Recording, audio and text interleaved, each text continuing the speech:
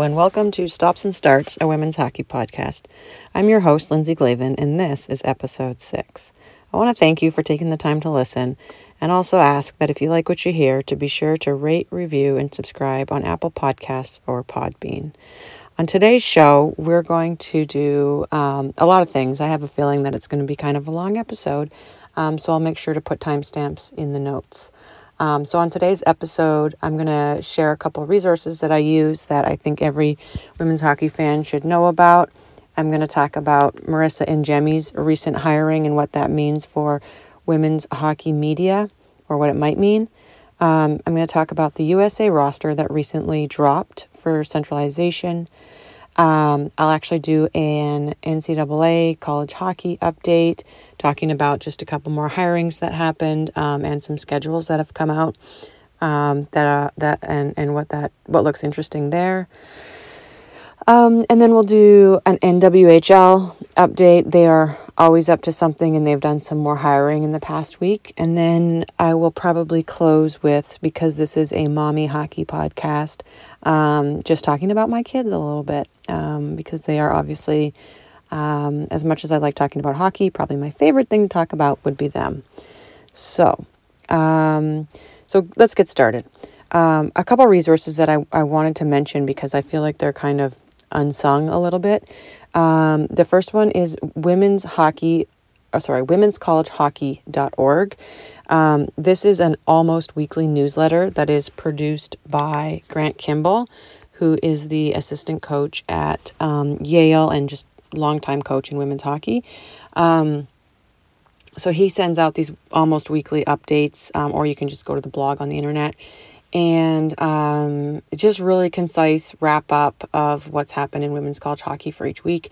And an angle that I don't know anything about is recruiting. And so it's really interesting to see what he says about that angle of it. So check that out. The other thing I wanted to mention that I used actually in preparing for today's podcast is a website that's ran by Mike Murphy, and it does have a Patreon if you wanted to support it, but it's also free if you want to just use it. It's a website called theirhockeycounts.com, and basically it lists statistics, points and advanced statistics for NCAA, CWHL, NWHL, and international. But one of the really neat things, there's a lot of neat things on it, but one of the really neat things that I like about it is that he has the time on ice statistics for the international games, to the extent that they exist. And I remember a few years ago, the time on ice stats were out there. I forget who published it. It might have been on like an NBC website for the Olympics. And then one day, and it was there for months. And then one day I went back and it was just gone, like they had taken it down for some reason. So Mike's website, theirhockeycounts.com, is great because he has all that information. And he's a guy that believes in archiving, so I don't think that the information is going to disappear anytime soon. So if you are a women's hockey fan, those are two websites that I think every fan should know about: womenscollegehockey.org and theirhockeycounts.com. So moving on, so people who follow women's hockey know the name Marisa Ingemi. She got a job. So first of all, she is a person who writes about all kinds of different sports, but she writes about women's hockey and men's hockey. And she's very good at writing about women's hockey, and just reporting on it. She has a lot of sources and stuff like that. And then not only that, she's also good at just having an opinion and stating and supporting and arguing her opinion. And I don't always agree with every opinion that she has, but I love just reading her stuff. And seeing what she has to say. And I think she's one of the best women's hockey writers out there. Sadly for women's hockey, but good for Marisa Ingemi, she recently got hired full-time to cover the Seattle Kraken. So she'll be moving to Seattle. That doesn't have a ton of women's hockey.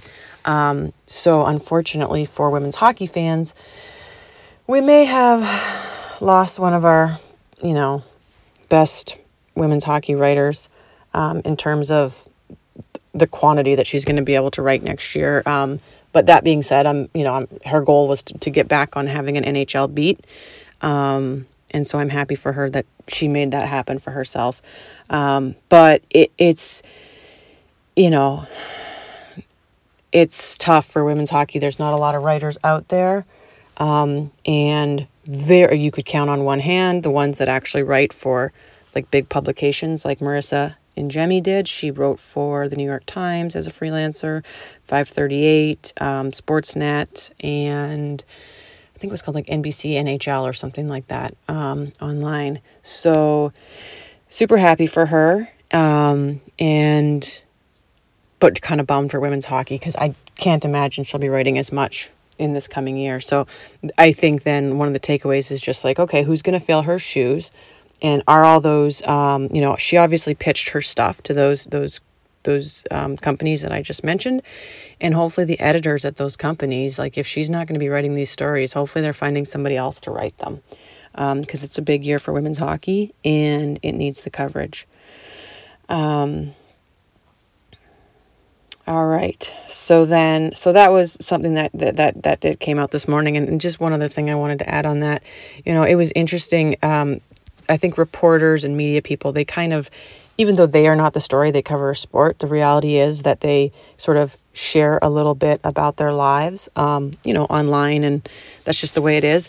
So I remember 15, 16 months ago when COVID hit, I remember Marisa announcing that, she was a casualty of it and had lost her job at the Herald. And it was just really inspiring sort of to see her jump right into the freelancing and go hard with that to get by. And then also at least publicly never waver from like stating like, look, my goal is to get an NHL beat again. And good for her. She did it. I would think that the past year was tough. But it's quite something to sort of see how that goes. I mean, to see the person announce, I lost my job, to see them fight through it with the freelancing and see them then announce this exciting new thing where they reached their goal that they never wavered from. So good for her. And I'm sure I'll read some of her Seattle Times stuff about the Kraken. Okay, moving on. So, USA Hockey, after I ranted last week, they must have heard my podcast and said, God, we got to get this centralization roster out. That had to be what happened, right? JK. But anyways, after I published my podcast, probably not 12 hours later, USA Hockey published their centralization roster. So this section will probably take me a while to work through. But what they did is so we were expecting them to name 28 players to their centralization roster. They actually only named 27. So who knows? Maybe they just thought, there's no 28th we could name who actually has a shot at making it. Or are they keeping that spot open for like a mystery spot? Like maybe Casey Bellamy will unretire, or, maybe we can kind of hold this over the players to incentivize them to work hard. Like, come on, there's that open spot. Maybe they're going to bring someone else on that I have to compete against. Who knows, right? But at any rate, they currently have a centralization roster of 27. They will announce supposedly a roster of 25 for Worlds. They will announce this roster at the end of July. Worlds will happen in August. And then going back to that same pool of 27, they'll all train together until Christmas time, at which point they will name a roster of 23 for the Olympics. Okay, so currently at 27, going to go down to 25, back up to 27, and then back down to 23.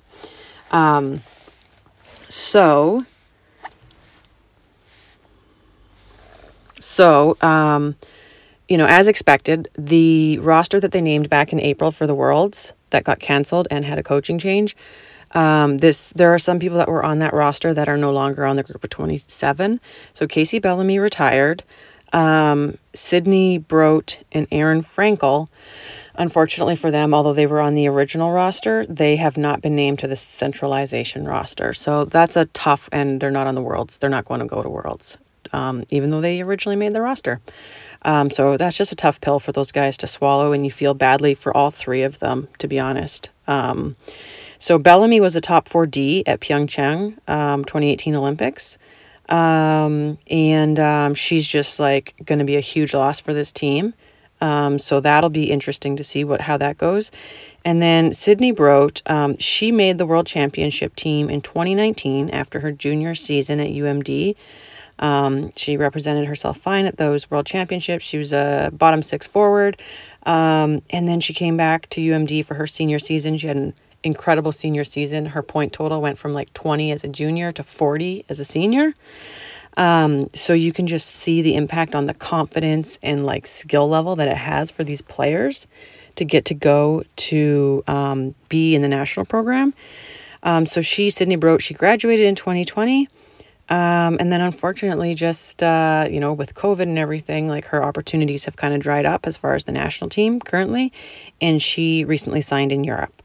The other person that was on the original 2021 Worlds roster who's not there anymore is Erin Frankel. She was a goalie.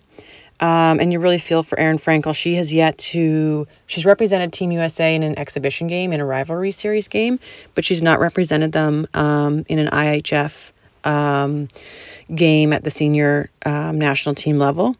And she has done everything to put herself in that position to be selected. It's a ridiculous roster to try to make. And then COVID and coach changes obviously haven't helped her. So she is a senior from Northeastern University. She won the Patty Kaz this year. She's a goalie, 0.81 goals against average her senior season, 0.965 save percentage. I think her team lost 2 games all year. They lost in overtime in the national championship game on a bizarre goal from behind the net. So like Frankel literally did everything she could have done to put herself in a position to make this team. There's strong cases for the 3 goalies that they selected. But I think that the main takeaway is just like, my God, it is hard to make this national team. There's also this little part of me that wonders if it was strategic of them of the coaches to not select her for centralization, and take these other 3 women, who we'll get to in a second. I almost wonder if it was strategic just because Erin Frankel does have the opportunity to go back to college, be in that supportive environment, actually get another 40 games to play, versus if they centralize her and don't centralize one of the other older goalies. Those other older goalies would be like wandering in the wilderness of the PWHPA or the NWHL or Europe.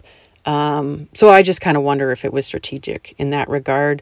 And USA Hockey still has plans to have Erin Frankel represent the country in an IIHF tournament down the road. So those are the 3 that were on the roster that just a couple months ago that unfortunately will not be. Sydney Brote, Casey Bellamy, and Erin Frankel. So now what I wanted to do, and then I should say the players that did get added. So remember that original Worlds roster had 25. Take away the 3 that got cut or retired. That gets you down to 22. Then 5 people got added. So the players that got added were Maddie Rooney, who's a goalie and an Olympian. Jinsey Dunn got added. She's a defender. Callie Flanagan got added. She's a defender.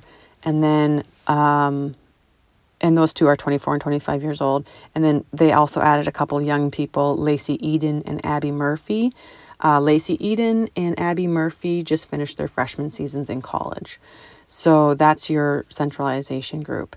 If we kind of work through it now by position, I'll try to just share some observations. Okay, so at the goalie level, they are basically, in the end, after cutting Frankel, they're left with Maddie Rooney, Alex Cavallini, and Nicole Hensley. So that's the same crew that they brought to the 2018 Olympics and won gold with. And at first I was like, oh, that's interesting. They're going to have the same goalies as last time. I bet that doesn't happen very often because on the Canadian side, I don't think it has happened.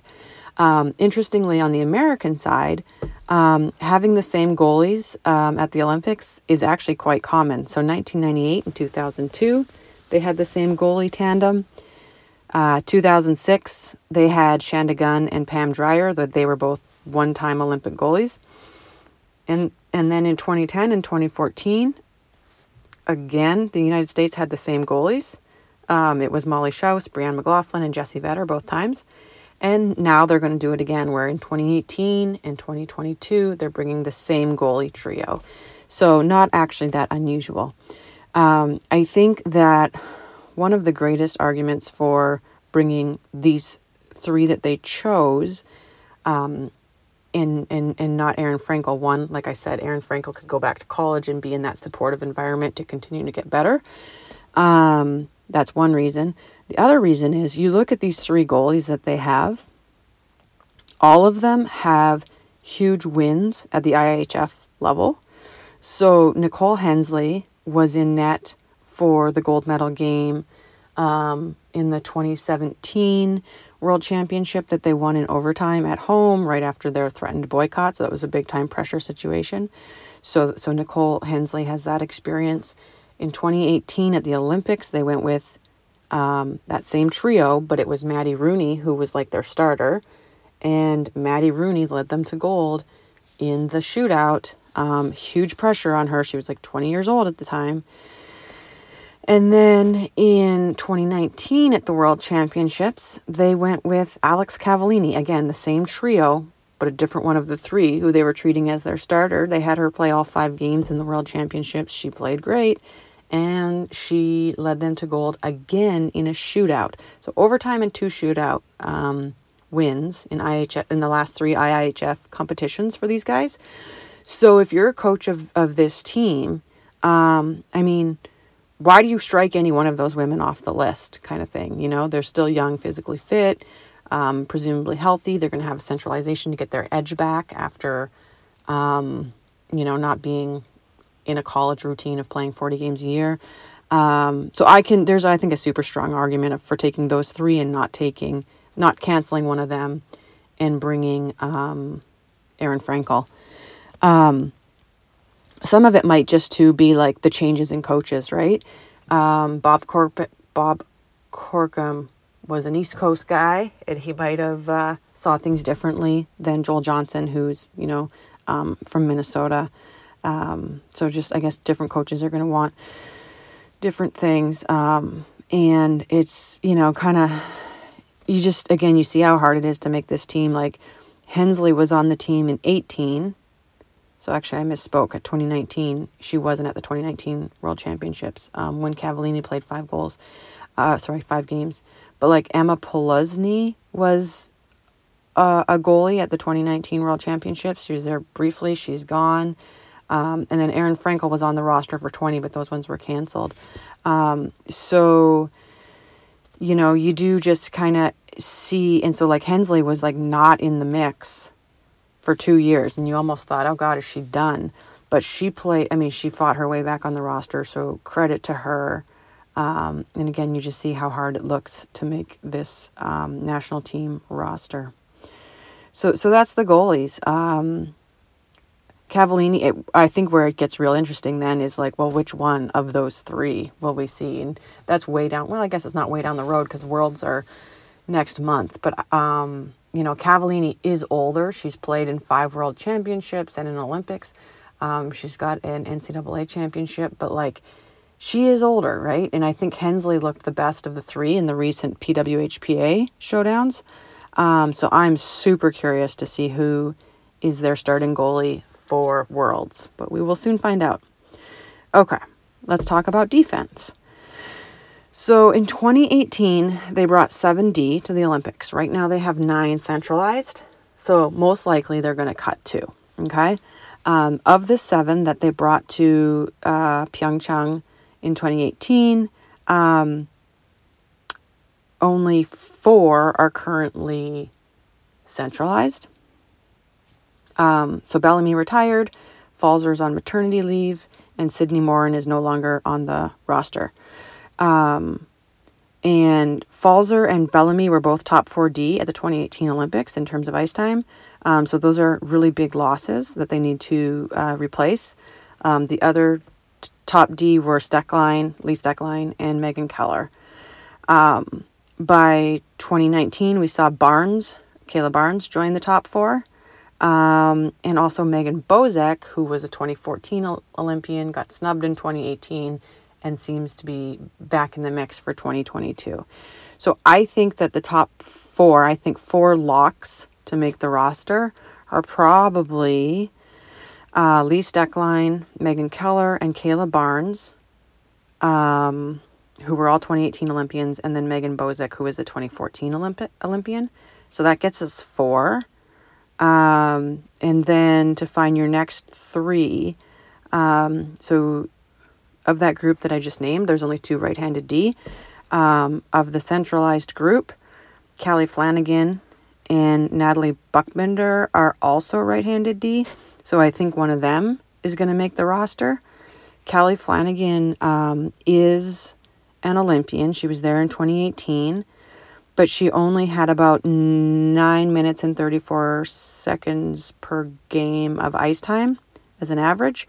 And she has not made an IIHF roster since 2018. And she graduated from college in 2019, which means she's now 2 years removed from college of trying to stay in shape and get better on her own, essentially, within the framework of the PWHA, PA, but still not the same framework as college, right? So I'm saying that Flanagan and Buckbinder are basically competing for a spot against each other, assuming that they're only going to take three right-handed D. And then, so Buckbinder, meanwhile, played at Wisconsin. So she's a two-time national champion. This would be her first world championships if she can make this roster. And she's not like a high point scorer, but she is a very just responsible D. Like I said, two-time national champion.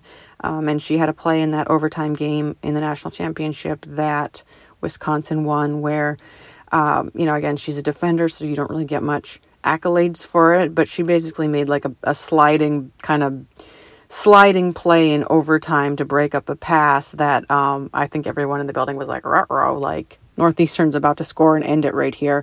And Buckbinder was like, not so fast. So between Buckbinder and Flanagan, like, Flanagan is an Olympian, but I could see them going with Buckbinder. So I think that matchup is interesting to watch. The other option, of course, is that they could take four right-handed D. Maybe both those ladies will make the roster. But I think it's going to be perhaps one of them. So then that leaves us with two more spots on D that need to get filled. The remaining three defenders that I haven't talked about are Caroline Harvey, Jinsey Dunn, and Savannah Harmon. Caroline Harvey she's one to watch throughout the centralization. She is 19 years old and a Wisconsin commit from Salem, New Hampshire. So she, other than playing at the U18 women's events, obviously she's new to the senior national team. And I mean, they like their young players. I guess seeing her centralized is no different than them centralizing Kayla Barnes before her freshman year of college, or centralizing Jinsey Dunn back in 2014 before her freshman year of college. But it still just catches you off guard, right? When you go down a roster, you're like, Caroline Harvey, I've never heard of her. Oh my God, she's 19 years old. So on the one hand, I'm like, is this person really going to make the roster? I don't know. She's 19 years old. But guess what? They are bold, and they have a history of taking these young players, right? Like Kayla Barnes, they took her and they won a gold medal with her on the roster. So who knows? Maybe one of these last two spots is going to go to Caroline Harvey. So she's one to watch in the upcoming next few months. Jinsey Dunn is so awesome, and for the Ohio State fans that are listening, we all are in Jinsey Dunn's corner.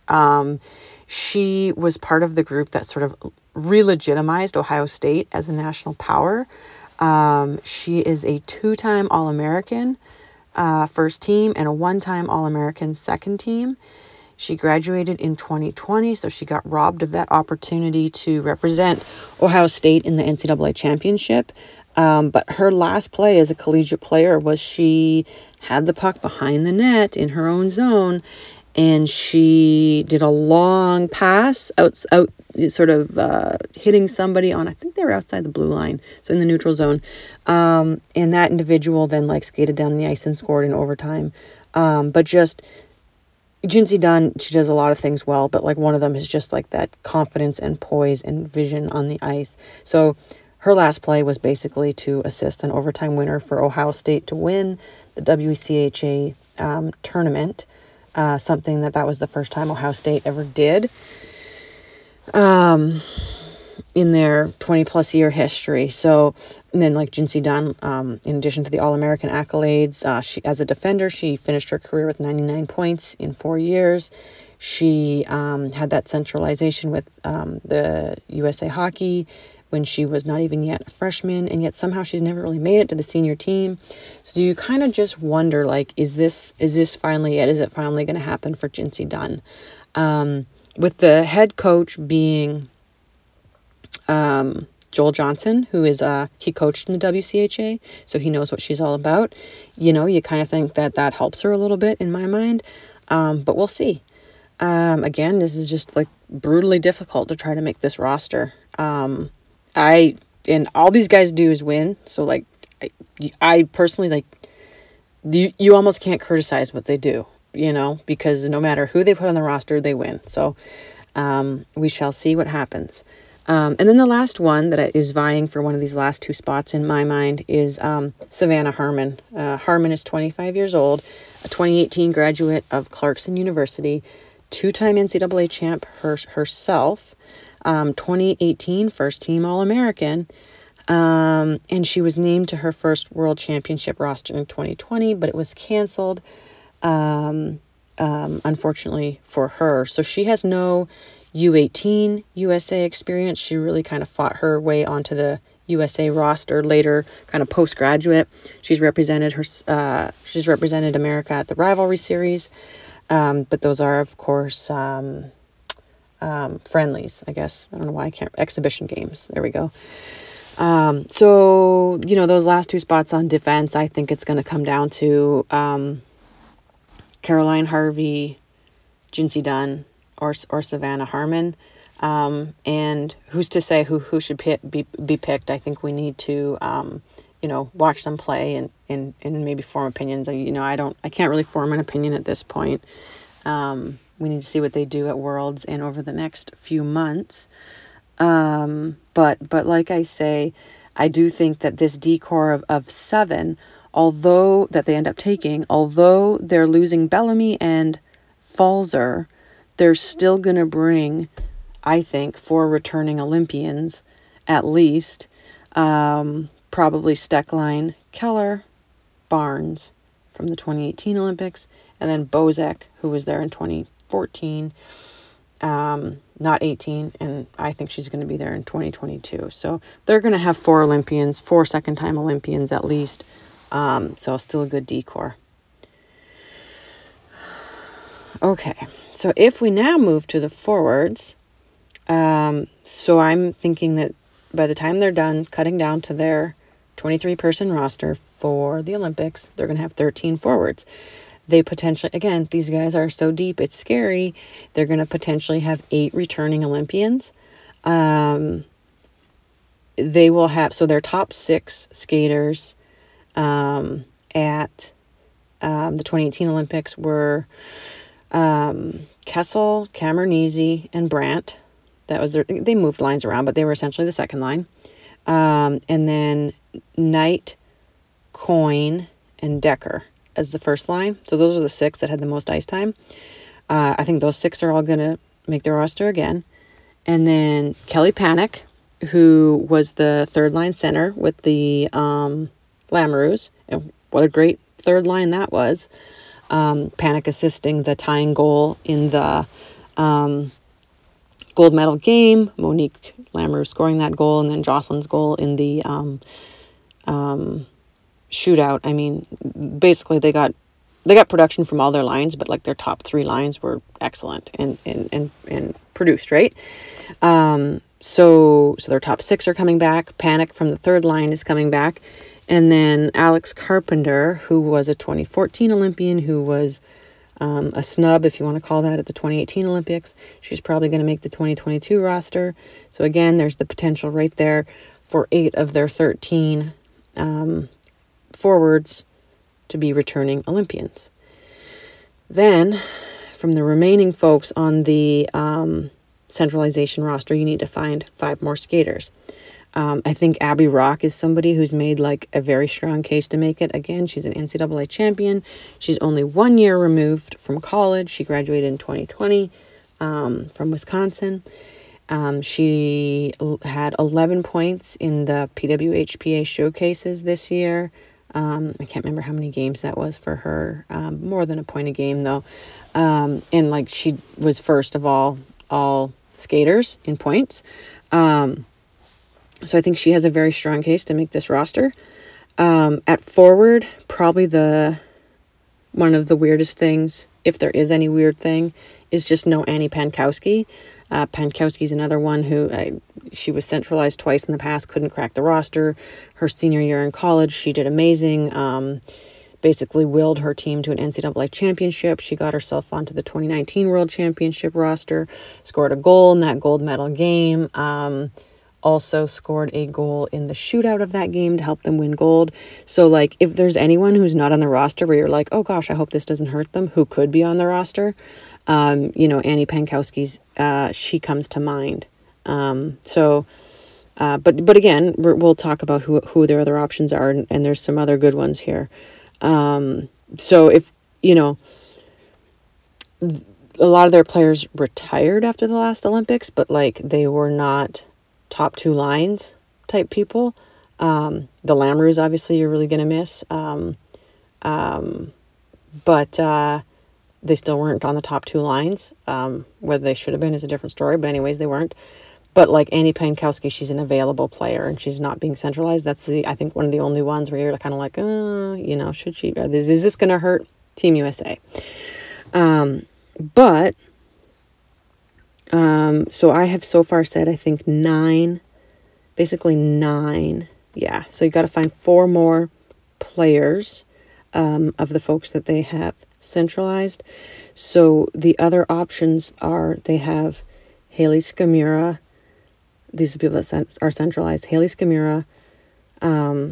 She was at the 2019 World Championships. She's another one who kind of fought her way onto the roster later in life, sort of after, I think she even had a year or 2 of NWHL experience by the time she made the roster.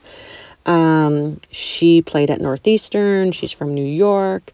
She was, just a 3rd or 4th line player. So I think she's at risk. There's no guarantees there for her to make it. We're going to have a Western coach. So we'll see what happens for Scamura. I think the same is true of Jessie Compher. Compher just finished her senior year at BU. She was on the 2019 World Championship roster, but again, she was like a 3rd or 4th line player. And she played in BU. So I think those guys are real bubble players, even though they're bubble players to make this roster. Even though they were on the 2019 World Championship roster. They will be competing against Lacey Eden and Abby Murphy, who as I mentioned earlier, they just completed their freshman year in college. Again, that's just the USA loving the young ones. Lacey is at Wisconsin and Abby's at Minnesota. I don't know a ton about them. So again, I'm curious to see what they bring in the next 6 months as the team plays these exhibition games as part of their centralization. I think those 2 are going to be really interesting to watch. Britta Curl, she's a rising senior. She's also centralized. She's a rising senior at Wisconsin. Curious to see what she brings. Obviously, they see something in her that they like. She has 75 points through 3 seasons.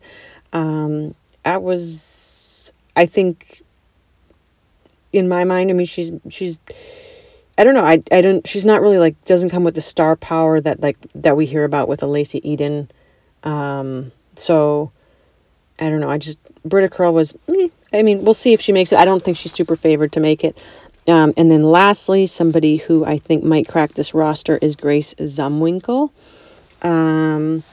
Incredibly, so she still has not, so she's got through 4 years at Minnesota, captained the team this last year, finished with 148 points, which is an incredible feat in the WCHA. She was a top 3 Patty Kaz finalist this year, so great player, big player, great shot, can handle the physicality, good leader. I think that she is going to finally make it onto a roster. I think she made the 2020 roster, but again, that was canceled. So I mean, I think she's in. And then, like I said, so I think we're going to have 8 returning Olympians. I think Abby Rock for number 9. I think Grace Zumwinkle for number 10. And then I think the last 3 spots, I don't know who they're going to go to. Those individuals that I named, I think are going to kind of fight for those last 3 spots. So that is the USA Centralization Roster. Just a couple comparisons to the Canadian roster, who they also have their centralization roster. So both countries have 5 players over the age of 30. The final rosters might not have 5, obviously. However, Canada's players over 30 are older than America's. So like on America, Hillary Knight is the oldest. She was born in 1989. In Canada, the oldest is Mickelson. She was born in 85. They also have LaRock, who was born in 88, and Rebecca Johnson, who was born in 89. So they have 3 from the 80s, the Canadian roster. So maybe just a little difference in philosophy there. USA has 4 players who were born in 2000 or later, whereas Canada only has 2. And then lastly, I like this statistic. If we want to talk about Patty Kazmaier winning athletes being snubbed, Canada has 3 versus America's 1.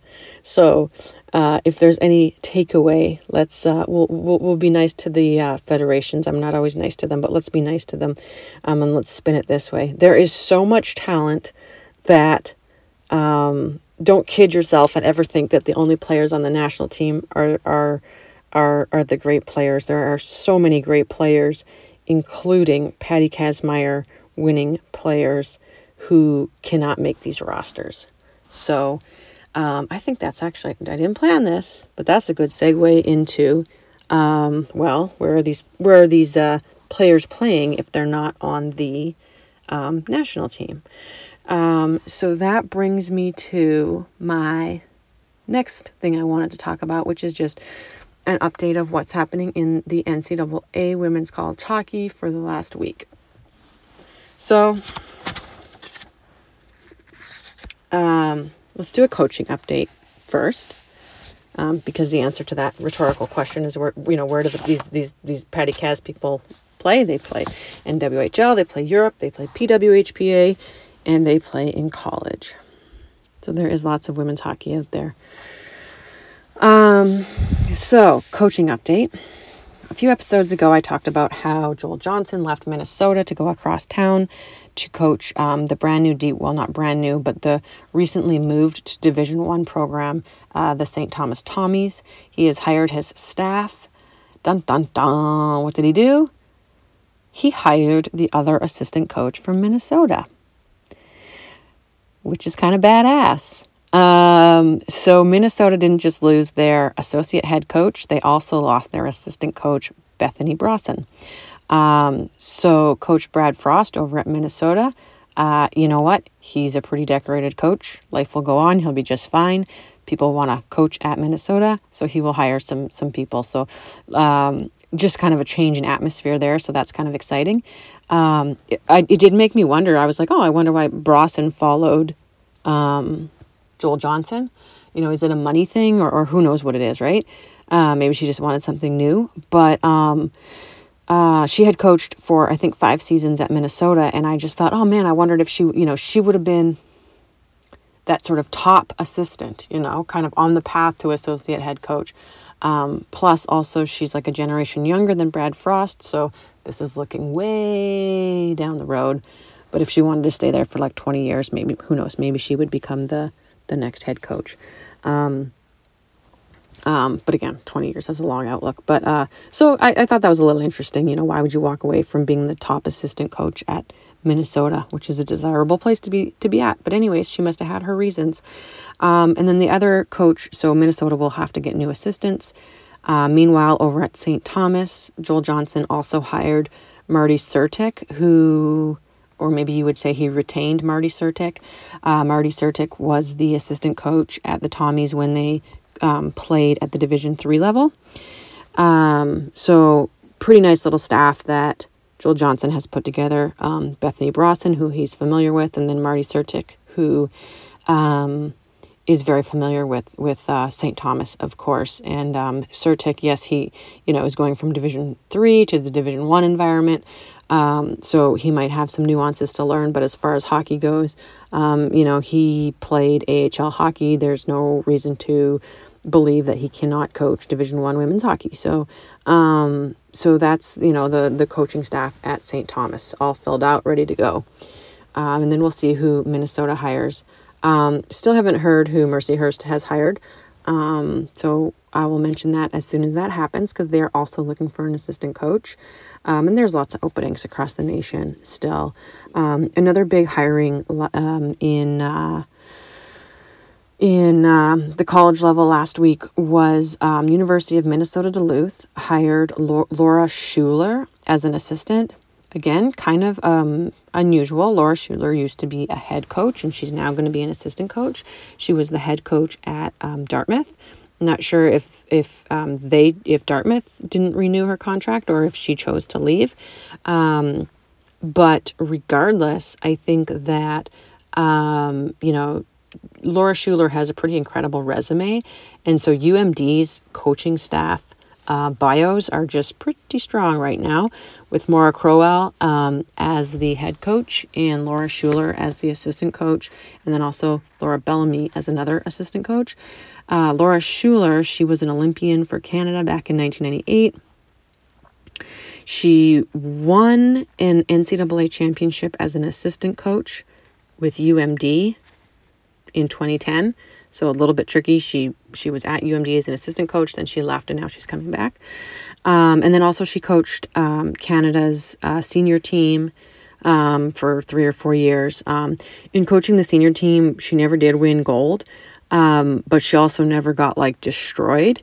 So she's a competent coach. I'm not sure why she went from head coach to assistant coach. And actually, this is the second time in her career that she's done it, which is something I recently learned, courtesy of a poster on the USCHO message board. But so maybe Laura Schuler is just you know what, I like the assistant coaching role. Who knows, right? But that is a perspective that is completely valid if it is the case. And I think that, again, she, like I said, Olympian, coached that Hockey Canada team, so she knows exactly what Hockey Canada likes in their players in terms of personality, how they conduct themselves, how they play. So I think, she'll be able to mold players in that image. So I think she'll have really good recruiting potential.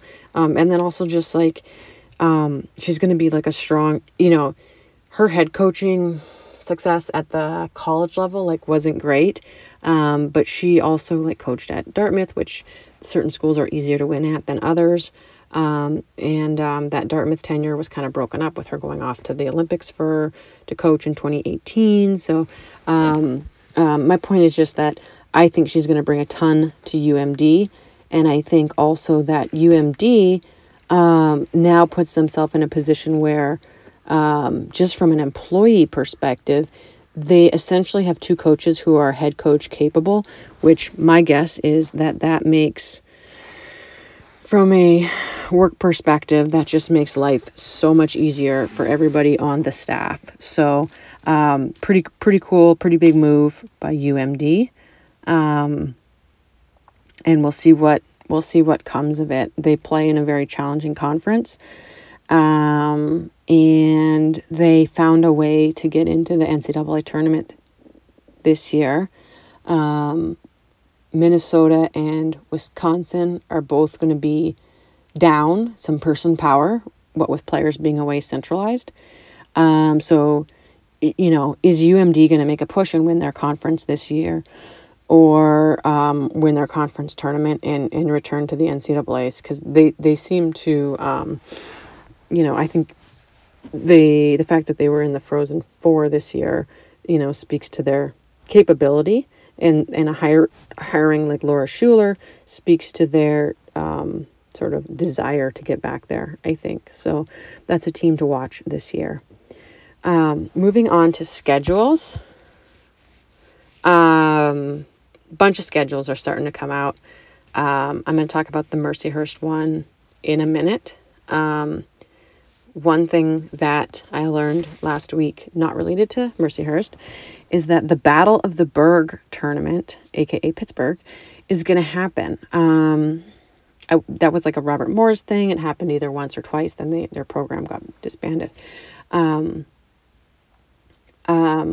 So I wouldn't have thought that there would be a Battle of the Berg happening again, but there's going to be, which is really cool. January 1 and 2.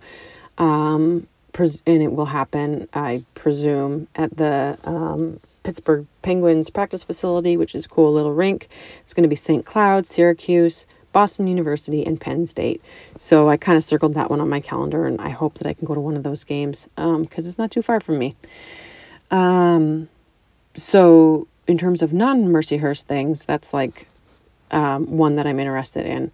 Now, Mercyhurst also dropped their schedule, and I think their schedule is like super fun, other than the absence of Robert Morris. So they're non-conference people that they're playing. They're going to play RPI at home. What makes that exciting is they're actually playing it at homecoming. They have not played at homecoming for ages, and they're allowed to have fans in the building again. So that's cool. They're going to play Colgate on the road. Colgate is a ranked team and has a beautiful rink. That's fun. Mercyhurst is going to play Franklin Pierce and also Long Island University. They're going to play them at home. Those are fun non-conference games because they've never played those teams before. They're going to play Union on the road. That's fun because I'm pretty sure they've never played. I think they've only played Union once in program history, and they've never played at Union. And Union is in, I think the name of the town is Schenectady. I don't know if I'm saying that right. But again, that'll be a new experience for the players. I personally enjoyed seeing the different rinks and traveling to different places when I was a player. So I like this nerdy stuff. Mercyhurst is also going to host St. Lawrence at home. They have a great history with St. Lawrence, kind of similar in sort of, I think, they're evenly matched teams typically. And St. Lawrence was receiving votes by the end of the year. They won't have their best player because she's been centralized with Canada, Julia Gosling. But St. Lawrence will still be a good test for Mercyhurst, and I think anytime that they play St. Lawrence, it's a great series. So that's a good one. And then Mercyhurst also is going to go to Nashville for a Thanksgiving tournament to play. The other three teams there will be Colgate, Boston College, and Minnesota. So I'm not sure which two of the three they will play. But just going to Nashville will be cool to be in one of those tournaments. And then their non-conference schedule is very NUHA and ECAC heavy. So getting an opportunity to play BC is a crack at a Hockey East team. Getting to play Minnesota obviously would be a WCHA team. And all three of those teams, Colgate, BC, and Minnesota, should be top 10 teams. So that's a pretty exciting non-conference schedule. There's, I think, stuff to be excited about for every single game. So I'm pumped for that schedule. And I'm going to try to make it to at least one game, but maybe two. I'm trying to think. I don't know when all these games are happening. Obviously, homecoming their first game is September 24th or 25th. So we're not far from the beginning of college season. I don't know when these other games are happening. Maybe if I go to a non-conference game, it would make sense to go watch them play, like, one of their conference opponents as well. But we'll see.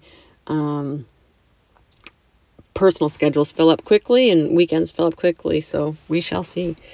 Okay, so the last thing I should mention on the college scene before we move on to the second to last section, the NWHL section, just real quick, Robert Morris announced that they're actually going to try to raise the money to save their women's hockey team and their men's hockey team. No idea if it's performative or if they're actually into it. What they published on their website, and again, this is such a joke, like as of like a month or 2 months ago or whatever, when they cut the team, they were bragging about their fundraising abilities. They're like, we raised $100 million ahead of schedule. Blah, blah, blah. We're so amazing. Our fundraising capability, our support, blah, blah, blah. And then now when it comes to like reviving the hockey team, they're like, oh, hockey players, please help us raise this money, like kind of acting like they're broke and like need all this financial help. So I don't know. I mean, is it performative so that they don't get sued? Are they actually into saving this program? I have no idea. Short term and even medium term, a ton of damage has been done to the programs, if not killed them altogether. But I think that it's worth trying to save the programs for the long-term benefit of what it could mean for the players and staff that get to play on the team, as well as the impact that it has on girls and women's hockey in Pittsburgh and in the surrounding area, as far as like what it means for college hockey America and NCAA hockey Division I for women. So fingers crossed that program's still on life support, but they made the news last week. Okay, let's move on to the NWHL. This is my longest podcast ever. If you are still listening, if you have listened to all 52 minutes so far, thank you so much for listening. And if you're just jumping around to the parts that you like, welcome to the NWHL section. I have no idea why this podcast, well, I do know why this podcast is so long. It's because a lot of stuff happens every week. But certainly my goal is not to have such long podcasts, but it happens. It's a monster. And here we go with the NWHL, what they were up to last week. So the fourth team out of 6 hired a new GM this year. Carolyn, I forget her last name. I don't even think I'm saying her first name right. The Boston Pride's GM got a job with the Chicago Blackhawks as a scout, so good for her. And so that left an opening, and President Colleen Coyne of the Boston Pride hired Danielle LaRucco from Brown, graduated in 1997, to be the new GM.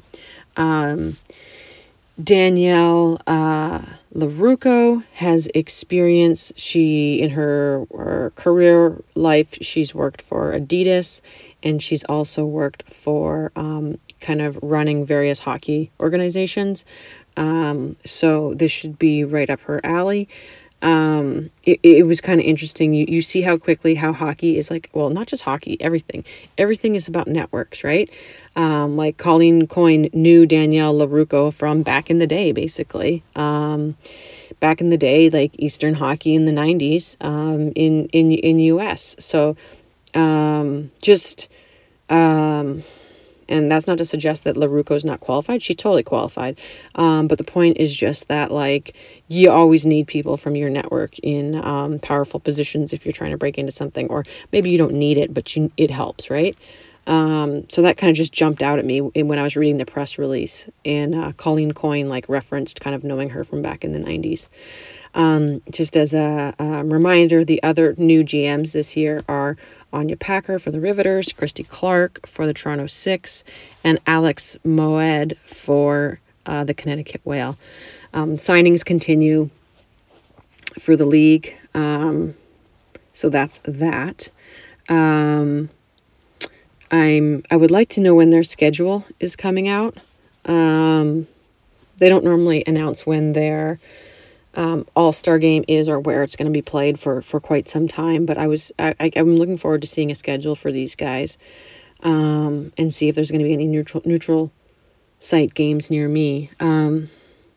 I'm also looking to see them announce a new, I don't know the right title here, like an NWHLPA director, like what Anya Packer used to be, because it was very clear that she just drove so many results for improving circumstances for the players.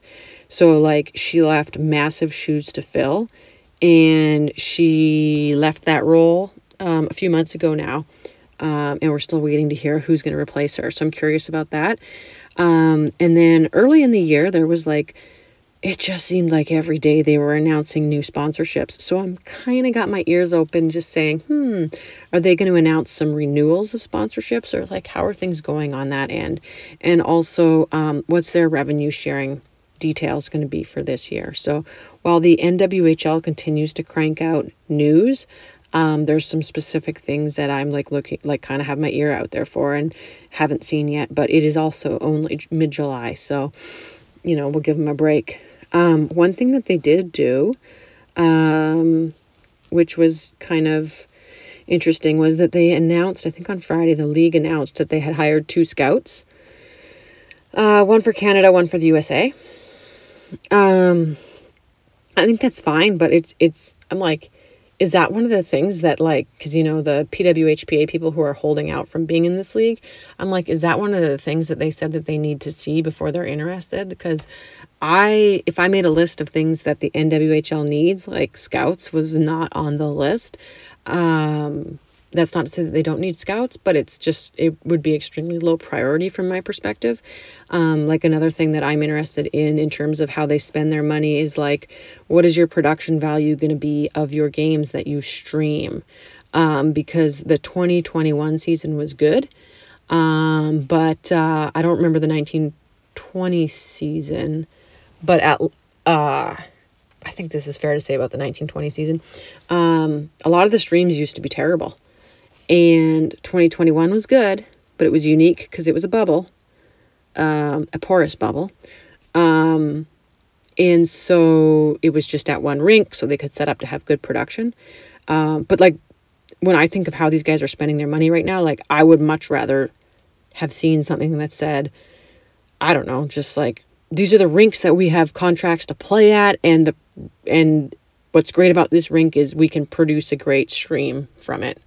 That's the thing where I'm this is where they need to spend some money, or one place where they need to spend some money. Freaking scouts is pretty far down the list, because you want some scouting reports?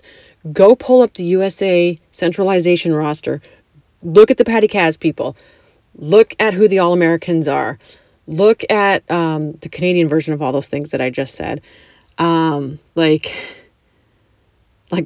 scouting is almost irrelevant, because it has it's who you get has nothing to do with who's the best. It has to do with who works a full-time job that can actually accommodate being on one of these teams, who can actually get a work visa in America at 5 of the 6 cities that have NWHL teams, who can get a job in these cities, who can make enough money to if it's a high cost of living city, who can make enough money to live there. Those are the decision making things. It's not who's the best player. That's not even where we're at right now. So for these guys to hire scouts, I don't really get it, but whatever. There was some criticism of the scouts that they hired for various different things, but one of the criticisms was okay, they hired some white males. And I struggled with that a little bit, because while I 100% think we need to be diverse, and get more women and get more Black, Indigenous, and people of color in women's hockey, the 2 people that they did hire, Bill Flanagan for the US and Ken Dufton for Canada as scouts, these are people that have been very devoted to women's hockey. Ken Dufton has been around since, I don't even know when, I think honestly the 80s. He ran a hub for national team players in the late 90s and early 2000s. He coached Hockey Canada at the World Championships in 2003-04. Those aren't activities that you make big money at. That's something that he did because he was passionate about women's hockey. So does he deserve jobs in women's hockey? In my opinion, Ken Dufton, yeah, he does. And then Bill Flanagan is sort of he's like a next generation Jack Brote or Paul Kennedy. He's a girl dad turned women's hockey supporter. He funded a whole bunch of the stuff that the New Hampshire PWHPA hub did this past year. He's switching from the PWHPA over to the NWHL. I think analyzing these hires, a person needs to go more in depth than just saying, "Oh, white male," you're failing NWHL. It's and to that point, like, yeah, I don't like it when women's hockey hires, or any sport hires, somebody who parachutes in and hasn't invested any time and gets a high profile job. I don't like that. Hockey Canada did that recently when they hired their assistant coach for the women's Olympics game. I don't even remember the guy's name. I don't even care. But looking at his bio, it just looks like he was unemployed in men's hockey at the right time. And he's from Nova Scotia, and the head coach is from Nova Scotia. And now this guy's the assistant coach at Team Canada. And those are the ones where I'm like, okay, you can criticize this for, okay, you just hired a white male. Flanagan and Dufton, I don't really think that critique is as relevant. I think you can still say, hey, let's make sure that we are, the NWHL is striving to be inclusive and hire women and hire Black, Indigenous, and people of color. Totally. Have to do that. But I don't think, in my opinion, Flanagan and Dufton are horrible hires, just by virtue of being white males. That's kind of insane, in my opinion. Now, one thing I will criticize about the Dufton hire. So first of all, I was like, well, is this really how you need to be spending your money right now? So that's one criticism. The other thing about the Ken Dufton hire is he is the assistant coach of the Ryerson Rams, and Lisa Haley is the head coach of the Ryerson Rams, and she's also like the VP of hockey operations for the NWHL. So one thing about her hiring him, so Ryerson is in Toronto. You haven't really like diversified. I mean, what is he seeing that she's not seeing? They coach the exact same team, so they're seeing the same opponents. Like, I don't really understand. I think it would have made more sense to get a scout from out west if it's really and truly about identifying talent, because Haley's already seeing the talent that exists in Ontario. So maybe get somebody from out west, maybe get somebody from Quebec, the Maritimes. That's just my thought on that. If there's any criticism to be made of that Ken Dufton hire. Unless the actual objective is more just like, here's a Hockey Canada, here's somebody who was tight with Hockey Canada at some point. Flanagan has a connection to the U.S. women's national team because his daughter's in the mix to make the Olympics. So is this even about scouting, or is it about, look, we're hiring people who are adjacent to Hockey Canada and U.S. women's national team? And maybe that was the goal. And from that perspective, maybe these hires make sense. But I think it would be neat to just kind of flesh it out a little bit more about what this scouting role is, what these guys are going to do, what their deliverables are, because I think that just kind of caught a lot of people off guard. Like, oh, well, we have a scouting department now. Okay, whatever. So, interesting development, and we shall see what comes of it. As far as Flanagan being a former PWHPA and now NWHL guy, you can take your pick in how you want to view it. Do you want to view it and say, ooh, fractures in the PWHPA? Or do you want to view it and say, ooh, bridge building between the PWHPA and the NWHL? So take your pick. But I know that for myself, when I saw the lack of media coverage that happened when that centralization roster got dropped last week, I can literally think of a couple Minnesota articles came out, and BC Interruption wrote something. but by and large, literally no media for it. And so from my perspective, it's just yet another reminder, like, people who care about women's hockey, we have got to be united and we have got to work together. So seeing Flanagan come over from the PWHPA to the NWHL, I want to hope that is a building of a bridge to a more united future. So one can hope. Whew, that was a lot of hockey talk. It's a good thing I had a coffee before I recorded this. Because that was 65 minutes. And now I feel guilty if I go on about my children. But I know that my parents probably listen to this part of the podcast, so maybe I should say something. Today's Saturday night, so we had, our summer continues, right? We're in that mode where, halfway through the summer, we've been having a really nice summer and everything, but there's that tendency where, like, you get your first thing in the mail related to school in the fall. Well, like, school is still 5 weeks away, but there's that tendency to be like, oh my God, summer's over. So something that I'm working on right now is just being like, no, summer is not over. We literally have 5 weeks left to enjoy. We are starting to prep to get ready for school, but we are refusing to enter that school mentality yet. I'll go online, I'll buy the stupid clear backpacks. I will, before they sell out, buy a bunch of masks for my kids, ramp up the reading and some math activities to make sure that the summer slide is not out of control. But for the most part, we're going to continue maintaining a summer mentality and enjoying our summer. What we have been doing basically is just nonstop swimming. That's all my kids want to do. And I really enjoy watching them swim at swim lessons. And then, so we do swim lessons every week. And then we also go to the outdoor pool. And I swear every time I take them, they're just like stronger and stronger swimmers. So it's like super fun. And then my daughter, especially watching her at swim lessons, she literally has a smile on her face the whole time. If she's swimming across the pool, whether she's doing a front stroke or a back stroke, she has a smile on her face. So it's just very nice to see.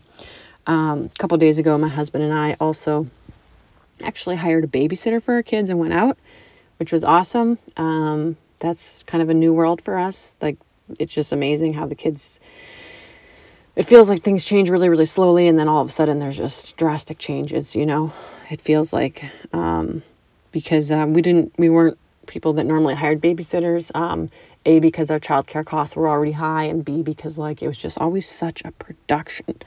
I think the last time that we hired a babysitter, my son got himself really worked up at bedtime and like threw up everywhere. So it's just, you kind of just feel like, what is even the point? But we had a really nice time going out, and I feel like, oh my God, we can actually do this on a semi-regular basis now.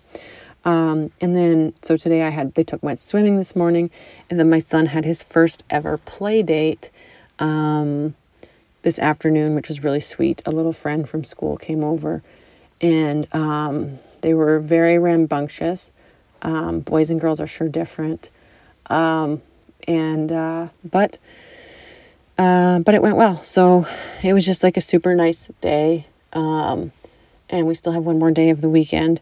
And we are keeping our perspective firmly rooted in the present and enjoying our summer. Even if we know 5 weeks from now, school is going to happen. We will make sure we enjoy the rest of the summer.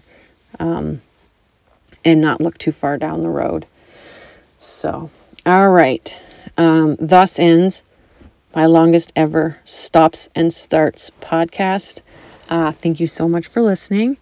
And what's the date today? The 17th. Okay, so we are like 33 days away from Worlds. How awesome is that? And Olympics also in the meantime. So good sports time. And I can't wait to see what happens in hockey the next week. And we will chat in a week. Thanks for listening. Bye-bye.